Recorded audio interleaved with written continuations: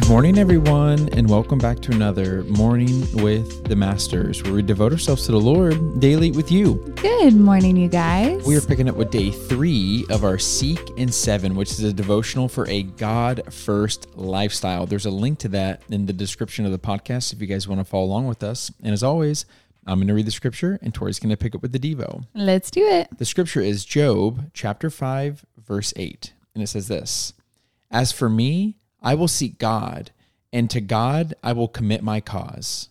The devotional says, one of the greatest lessons I ever learned was that in order to seek God consistently, you need His assistance. The truth is that we have an adversary. There exists a being that does not want us to succeed or to grow deeper in God. He sends distractions, obstacles, and traps to keep us from seeking God. However, we can be consistent if we seek God's assistance. We must understand that we need Him to accomplish anything. As we seek God's assistance, we can access the promise that comes from God through the Holy Spirit. This assistance is supernatural and helps us anticipate distractions, overcome obstacles, and push past every challenge. His presence will be with us as we open our devotion and even kneel to pray. If we seek His assistance, He will remind us when we forget and draw us when we get distracted. The Holy Spirit also will intercede for us, guiding our prayers. Know that this is God's design. He desires to be with us as we attempt to seek after Him. He wants to help us be consistent in seeking Him. In this scripture in Job, a man named Eliphaz is speaking. He declares he will seek the Lord as you have. But then he says something else that is so important. He says he will commit his cause to the Lord. Another version of the Bible says, I will lay my cause before Him. He acknowledges the need to lay down his own goals, logic, and rationale in exchange for the presence of God.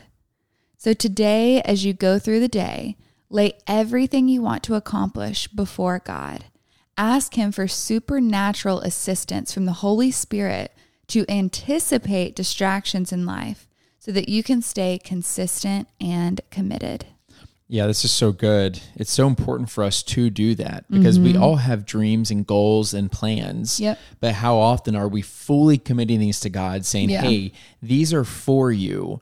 And I just thought of this like weird analogy, but I imagine like I want to do something for my wife. I want to do something for Tori. And it's like, hey, I'm committing that I'm going to cook a food that you hate for you.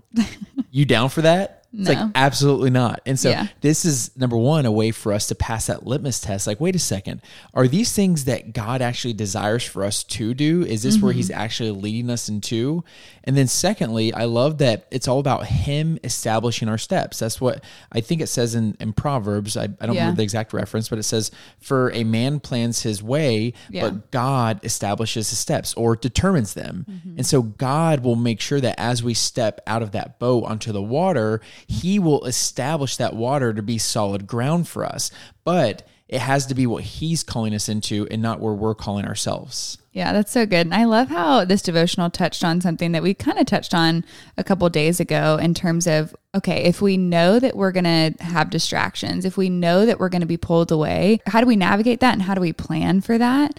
And it's really, really important to pray for God's assistance in this area because we won't be able to do it without the Holy Spirit, like beckoning us and creating that sense of self-discipline in us to do this every single morning. I mean, to be honest, I even struggled with it this morning because it's so easy to just snooze a little bit longer and wait until I have to get up and get straight to what I'm doing versus having the self-discipline to get up so that I actually have the time to seek after Him and devote myself to Him and like really and truly get alone with God in prayer before the day starts. And there is such a difference between just saying a little prayer in your head right before your day starts and actually like setting aside the time to be alone with Him, to open up the Word, to journal, and to like give your day to God. And so I was just like convicted and encouraged at the same time. Amen. Are you ready to be in prayer for that? I am.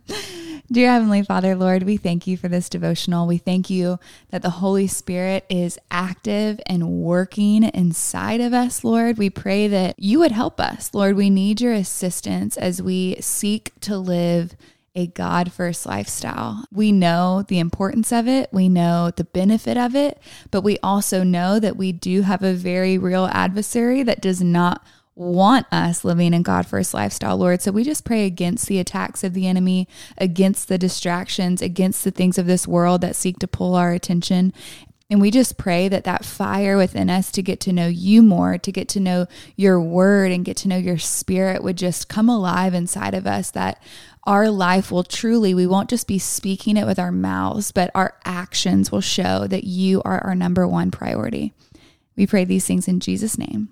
Amen. Amen, God. Amen, God. Amen, y'all. Now's that perfect time to break out the worship music, break out the journal, and commit your ways to the Lord. Yes, and y'all don't forget that you are God's masterpiece. And don't forget that we love you. We love you guys, and we'll be talking to you tomorrow. Auf Wiedersehen.